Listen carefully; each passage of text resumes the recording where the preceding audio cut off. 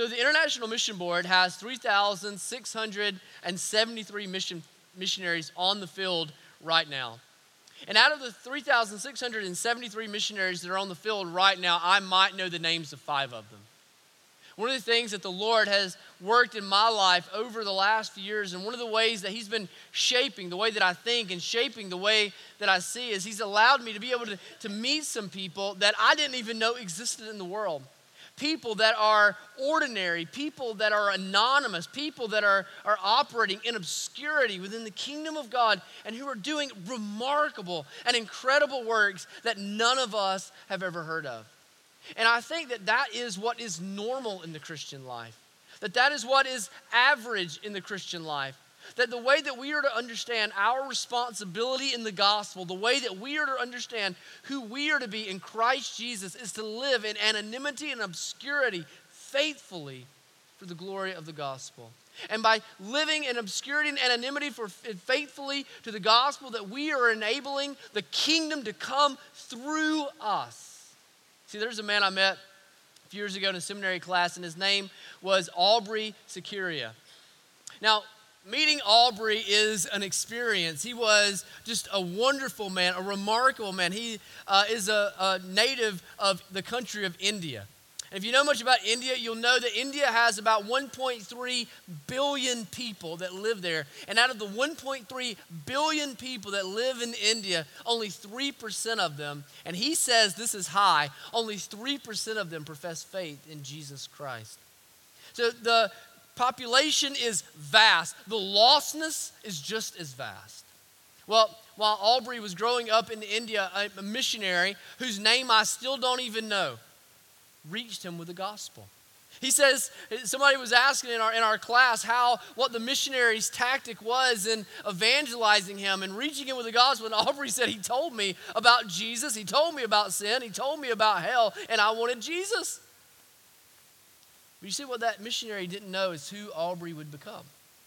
See, Aubrey now has a PhD from Southern Seminary, and Aubrey didn't get a PhD from Southern Seminary to have a cool certificate up on the wall. You see, Aubrey is brilliant, next level brilliant, a scholar in the original languages, a scholar in every single way that you can say the word. And what Aubrey is doing by the Lord's grace and the Lord's power is Aubrey is in the process of going back and establishing a world-class seminary right into the midst of the lostness in India. And it began with an anonymous IMB missionary that I don't know and that you don't know, that loved Jesus and lived out the gospel. See, that's the call to live on mission that every single one of us as Christians have on our lives. That's the call that every single one of us have as we go to work and as we go home and as we live our lives. It is the call to live out an average, normative Christian life on mission, that through us we might reach and the gospel might spread. If you have your Bible, we're going to wrap up our series this morning on Who's Your One in John chapter 1 once again. John chapter 1, we're actually going to go just before where we were last week. And we're going to see who most people believe to be the very first Christian missionary. And I'm just a little bit self-conscious this morning. All right, so I've got a little bit of a slur when I talk. If you guys are picking up on that, I had to have some pretty significant oral surgery this week, all right? And there's a chance I could spit out one of my front teeth while I'm up here. And if I do that, I'm just going to pray. We're going to have the invitation, and we're going to trust the Holy Spirit, all right? All right, John chapter 1, beginning in verse 35. Would you stand with me as we read God's word? And if you're visiting with us, I don't normally talk like this, but I am going to talk like this for about the next 8 months, okay? So God bless you. We're glad you're here, and I hope you can endure with us. All right, chapter 1, beginning in verse 35. It says, the next day again, John was standing with 2 of his disciples, and he looked at Jesus as he walked by and said, "Behold, the Lamb of God." The 2 disciples heard him say this, and they followed Jesus. Jesus turned and saw them following and said to them, "What are you seeking?" And they said to him, "Rabbi," which means teacher, "where are you staying?" He said to them, "Come and you will see." So they came and saw where he was staying, and they stayed with him that day, for it was about the 10th hour. One of the two who heard John speak and followed Jesus was Andrew, Simon Peter's brother.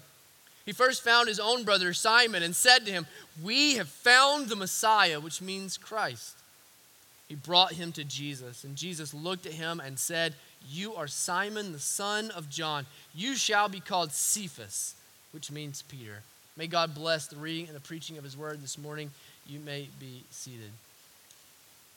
So I guess if I were to go and I were to ask you to name the 12 disciples, I would be willing to bet that for many of you, Andrew would be one of the more difficult ones for you to remember.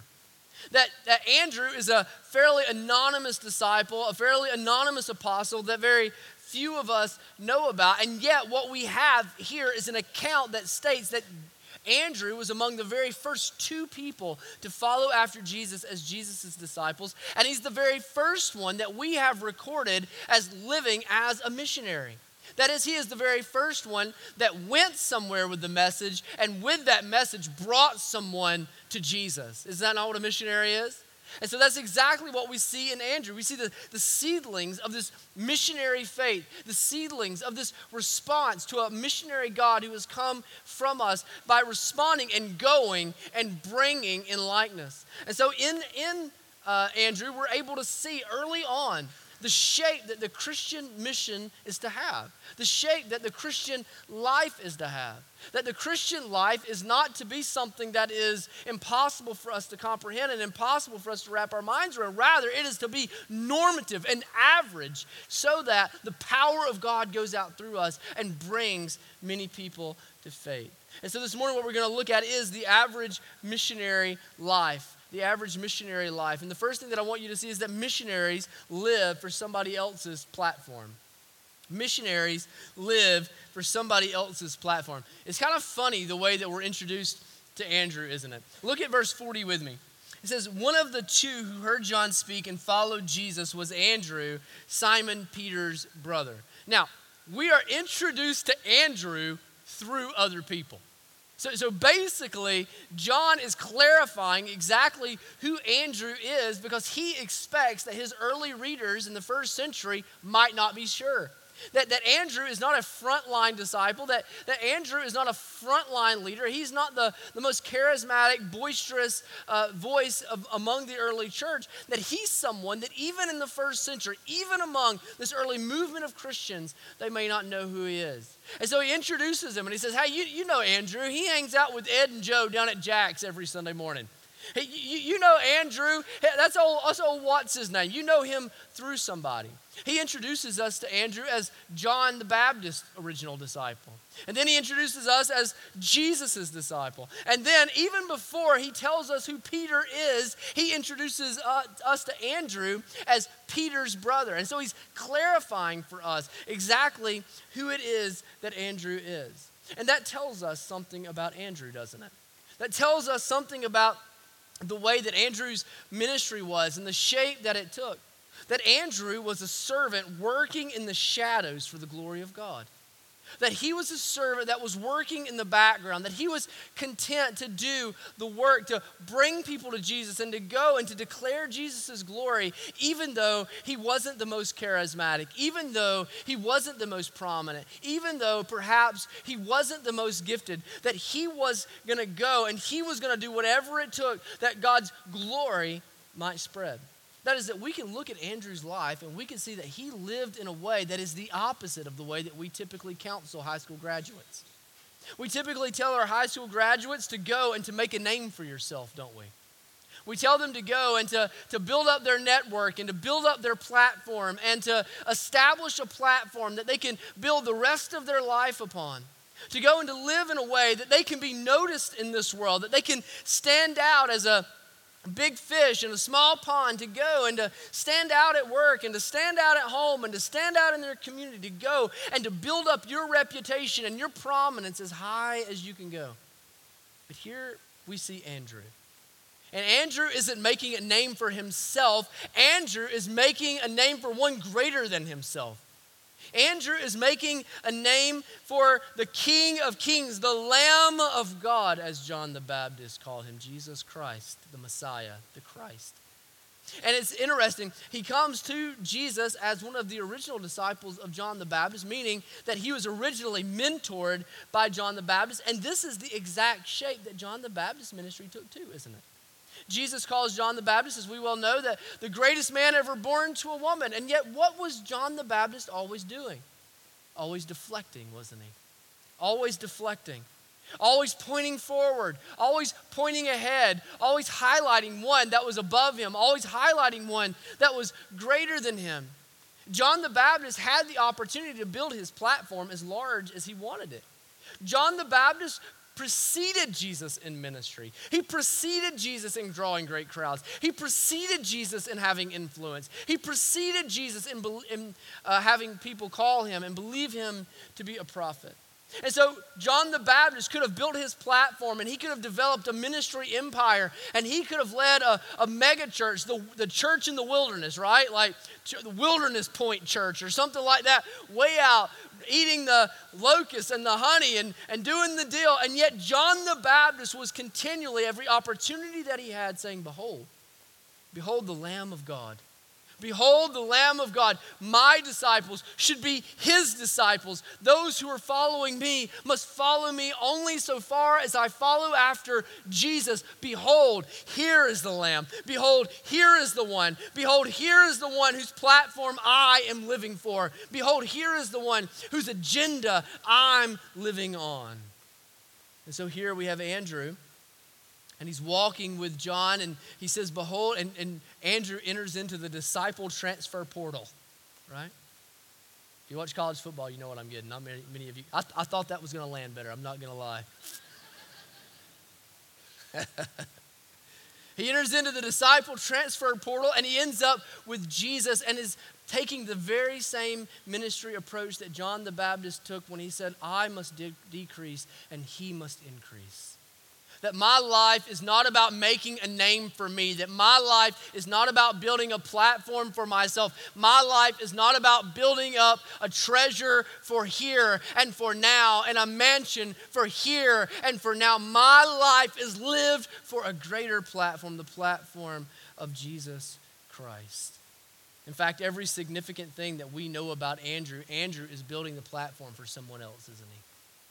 He builds the platform for John. He goes and he reaches Peter, his brother, who is the most charismatic among the disciples, who becomes the front-running leader of the church. And then he builds the platform ultimately combined for the Messiah, for the Christ. And so everything that we know about Andrew is building a platform for someone else. And most of us don't even know his name, even though God is using him to initiate a worldwide revolution that is still taking place today. See, I think Andrew has a more normal story. I think Andrew has the more average story, the more typical story in the life of the Christian. I think we get enamored with missionary stories, and well, we should. We love to hear stories of people who have gone, and I love to tell stories about people who have gone and have lived in miraculous ways on the edge of the frontier as the tip of the spear. And praise God for the call that he places on us to do that. But I think it's more typical.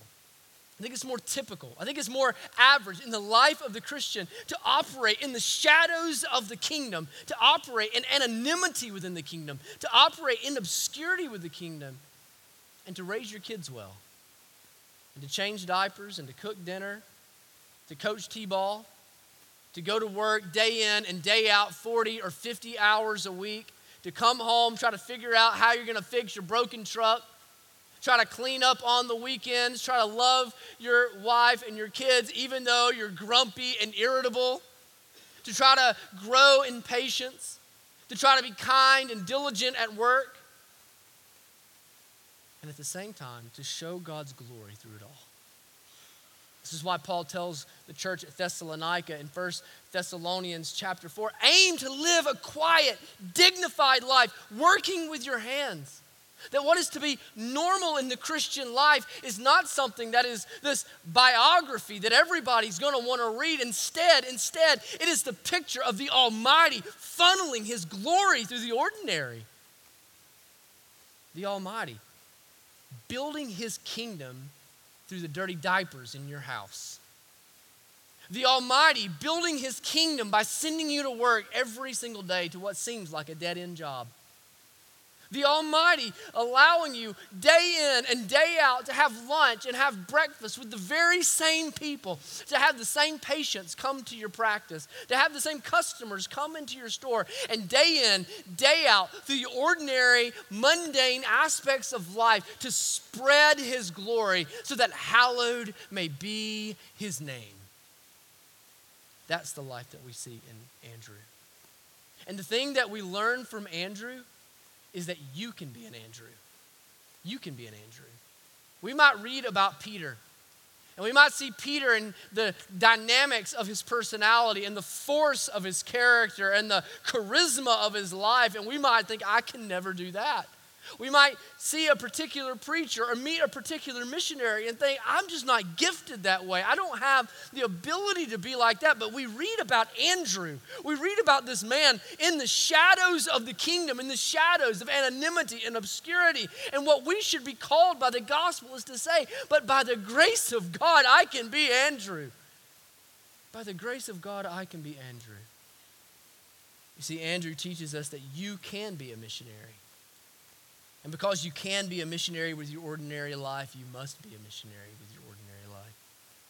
You're just ordinary enough to live the typical missionary life. And God has a plan, a wonderfully specific, intentional, joyful, purposeful, meaningful plan for your life to live out his platform, the spreading of his glory, the spreading of his goodness, the spreading of his grace, the spreading of his gospel. That you have everything that you need in your life to lurk in the shadows and to point your children and to point your husband and to point your friends and to point your classmates. Behold the Lamb of God. Behold the Lamb of God. And for all of us who are in the background of the kingdom, for all of us who are shadow servants to the glory of God, what we can be certain of is that obscure faithfulness is greatness by the measure of God. For the first shall be last, and the last shall be first. I can promise you, when Andrew stood before the Lord Jesus on his day of judgment, Andrew did not wish that he had had a bigger personality. And Andrew did not wish that he had had greater gifting, because he had everything that he needed to be faithful to the call that God had placed upon his life. Instead, what Andrew heard was the very same thing that Peter heard, was the very same thing that John heard. It was, well done, my good and faithful servant. See, missionaries, they're living by somebody else's platform. And not only that, but missionaries live out somebody else's purpose. They live out somebody else's purpose. You know, truthfully, we could probably boil down to the instinct that we have as far as seeking a purpose. All of us are born kind of living for the same purpose. And the same purpose is to make our lives as enjoyable as they can possibly be. Right?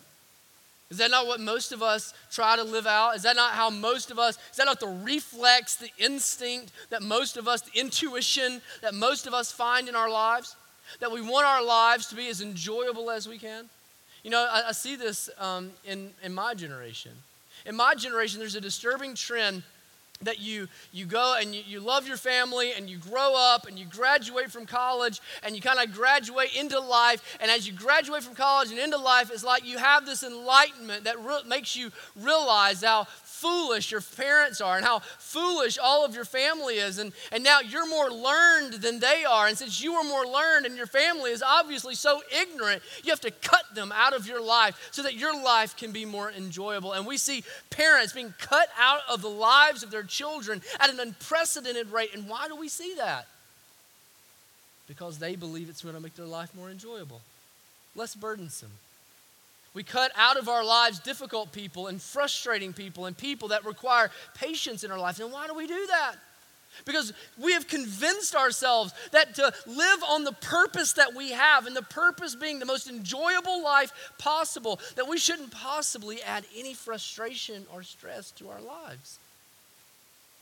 We go where we want to go and spend how we want to spend and buy what we want to buy, and we do all of it because we want to be more enjoyable. We have kids or we don't have kids because we want our lives to be more enjoyable. We get married or we don't get married, and it's all aimed for the very specific purpose that our lives could be more enjoyable than they already are. And always lurking over the hill seems to be that dangling carrot of a life that is more promised, a life that is more delightful, a life that is more enjoyable. And so we're running and we're running and we're cutting out everything that we think is an obstacle to that pleasurable life. That is, we live totally inwardly focused, don't we? We live our lives turned completely in on ourselves, trying to indulge ourselves and please ourselves and enjoy ourselves and satisfy ourselves. And the truth is we are empty in ourselves. We are empty in ourselves. We are misguided in ourselves. And so the missionary life turns that on its head. The missionary life flips it upside down. The missionary life is aimed upward and outward and not inward. The missionary life is aimed upward and outward, but not inward. That is, it is to have such confidence in the goodness of God that you adopt His purpose, spreading His glory as your purpose. It's changing your aims and your goals and your ambitions so that they reflect those that God has for His own kingdom and for His own glory. See, missionaries, they don't primarily go and spread the gospel because they believe that people are good. That's not even true. They don't go to China and to Africa and to Brazil and to Haiti and to Anniston and to Oxford and to Honda and try to spread the gospel because they believe people are good. They don't go to their families because they believe their families are primarily made up of good people. If this is why you do mission, you have to cut out basically the whole human race. You won't evangelize anybody. No, they don't go on mission because they believe that people are good and need to be rescued so that they can be fully good. They go on mission because they believe that God is good. Because they believe that God is good. And the goodness of God sends them to love their parents and their grandparents. And the goodness of God sends them to love those people that will frustrate them and irritate them and fail to acknowledge them. And the goodness of God propels them forward in grace and mercy to forgive who otherwise they wouldn't forgive and to love who otherwise they wouldn't love. That their upward focus sends them outward on mission, not inward on convenience. Not inward on pleasure. See, the Christian has trouble loving his parents well, has trouble loving God well. The Christian who has trouble loving his brother and sister well has trouble loving God well. The Christian who has trouble loving his boss well has trouble loving God well. The missionary isn't living for a convenient life. The missionary is living for a life on the purpose of God to spread the glory of God through every possible avenue and every possible relationship. And so their passion for God, their love for God, their zeal for God sends them outward to their friends, family, and neighbors. There's a particular pattern that we see in Andrew's life that I think should be emulated in our lives. You'll notice in verse 42, let's read verse 42 together. It says, he brought him, meaning Andrew brought Peter to Jesus. And Jesus looked at him and said, "You are Simon, the son of John."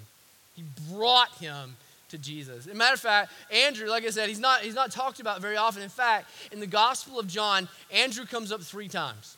He comes up 3 times. And you know what he's doing in all 3 times? He's bringing them. He's bringing them. So the next time that we'll meet Andrew is in John chapter 6. In John chapter 6, you'll remember Jesus retreats with his disciples from the crowds that are pressing upon them, and the crowds just press all the more. And there's more than 5,000, just the men. That's not counting the women. Some are saying 15, 20, 25,000 people are in the crowd. And Jesus is moved with compassion for the crowd. And do you remember what he does? He looks to Philip and he says, "Feed them. Take care of them." And Philip, he flushes out white and his eyes get big and his blood pressure rises. And he's like, "Messiah, what in the world are you talking about? If I bankrupt us, I can't even feed the front row." And do you remember what happens? Andrew brings a boy. Andrew brings a boy that has 5 loaves and 2 fish, and he musters up just this little fragment of faith in his life, and he's like, I don't know what good this will do, but I've got this dude, I've got this little boy, I've got this little lunch.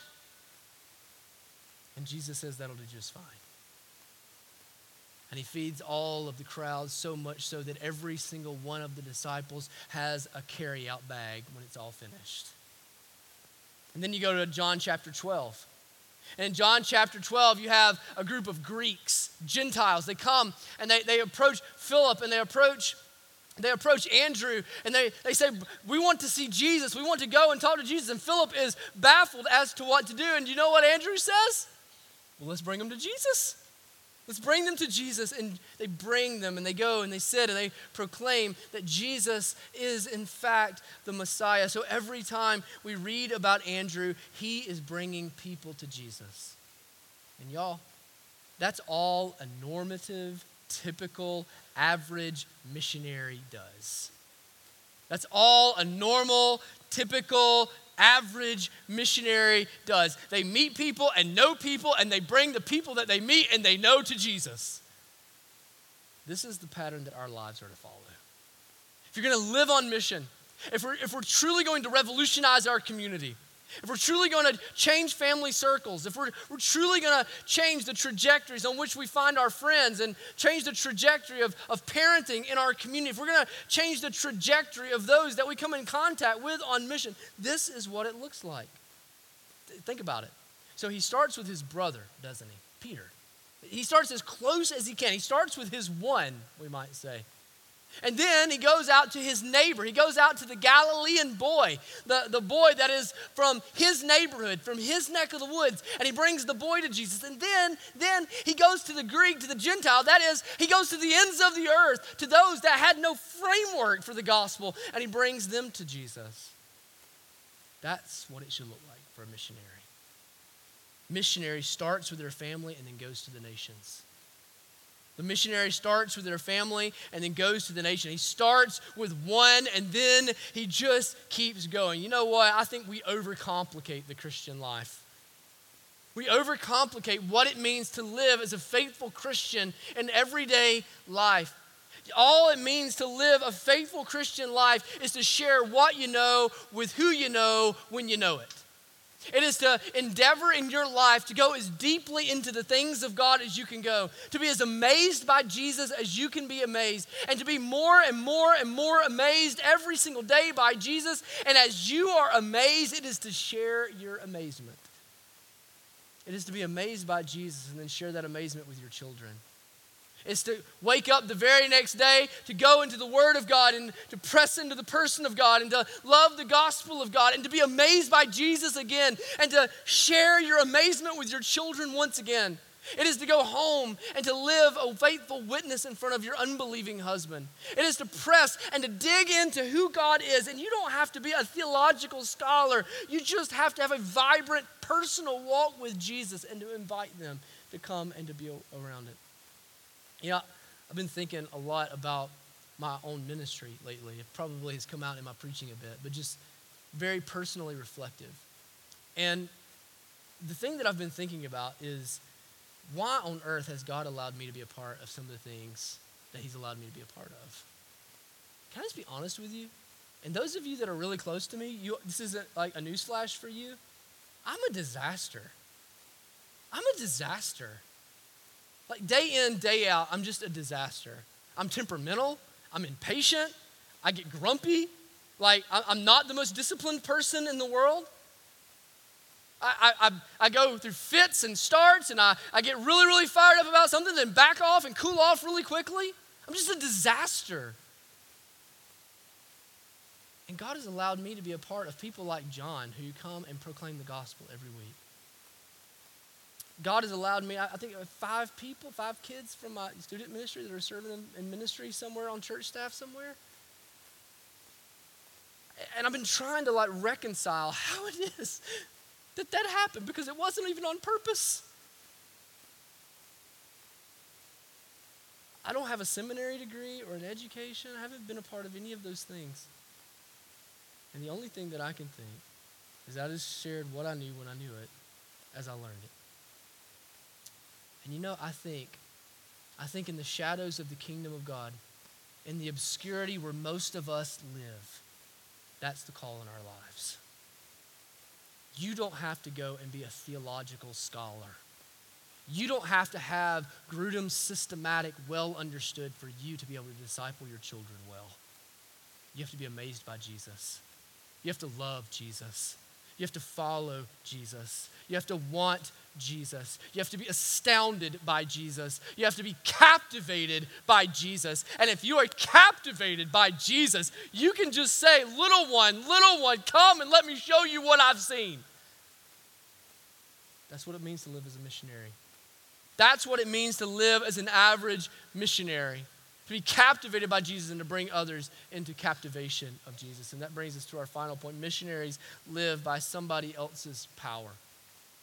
Missionaries live by somebody else's power. It says in verse 41, he first found his own brother Simon, and he said to him, "We have found the Messiah." We have found the Messiah. So he's seen Jesus all of 10 minutes, and 10 minutes in, he's going to his brother, and he says, "Look, we found him. I've found the Messiah." And he couldn't possibly have known everything that he meant, or everything that it meant when he said that. But what he knew was that he had a message, and the message that he had was transformational. The message that he had was life-altering. The message that he had would shake society to its very pillars and foundations. See, a missionary is only as strong and only as good as his message is. A missionary is only as good and only as strong and only as his message is. And the message that he had, the message that Andrew had, is the message that we have. The hope of every messenger is that the power is in his message and not in the messenger, isn't it? The hope of every missionary is that the power is in the message and not the messenger. Because I bet I am not the only one that could stand here today and testify that I am a walking, talking, living, breathing disaster. I think that's normative in the Christian life too. No, as walking, talking, breathing disasters, we go forward with a message that is far powerful, far more able, far more willing, far more gracious than we could ever be. And it is the message that does not return void. It is the message that takes the sack lunch, offers it to God, and then is multiplied to the 20,000. It is the message of God, the power of God for salvation to all who will believe. And so all of us who are disasters, walking, talking disasters, will not be ashamed of it. See, the only hope that I have to not make a mess of my children, the only hope that I have not to make a mess of my marriage, the only hope that I have not to make a mess as the pastor of Iron City Baptist Church is if God intervenes. How much sleep I have lost wondering if I was going to put my kids in a ditch. And I will, y'all.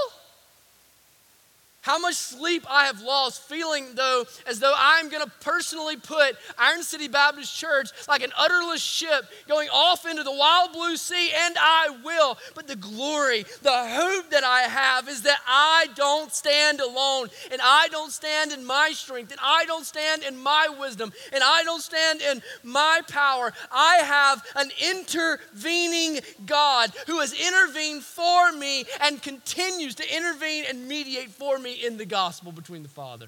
I have a rudder that will not let go of me, even though I let go of it.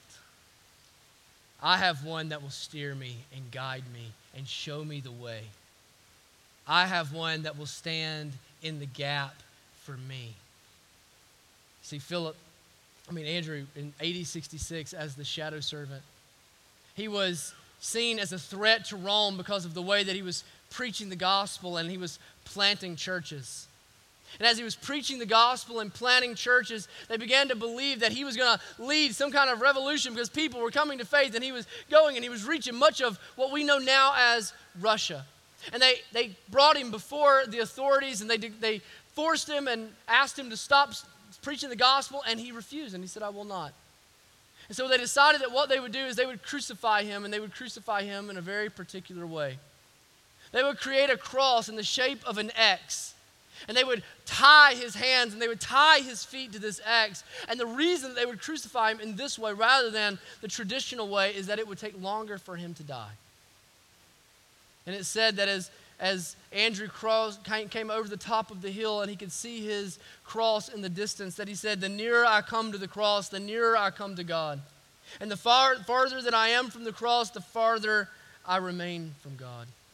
And he goes and he comes upon his cross and they bind him there. And for 3 days in starvation and dehydration and suffocation, he hangs there and he is rotting before his people. And the whole time as he's there, he's preaching the glory of Christ and preaching the goodness of the gospel and declaring who Jesus is and praying for his executioners. After 3 days, some of his disciples come and they begin to ask the authorities if they can have his body, or have him come down in his disabled state. And as he hears them negotiating his release, Andrew cries out, he says, "Oh Lord Jesus Christ, don't let your servant who hangs here on the cross for your name's sake be released to dwell among men. Please receive me, O my Lord, my God. You I have known, you I have loved, to you I cling, you I desire to see, and in you I am what I am." And after these words, he committed his spirit into the hands of the Father, and God took him from this earth. And you see, that is what the average missionary life is about.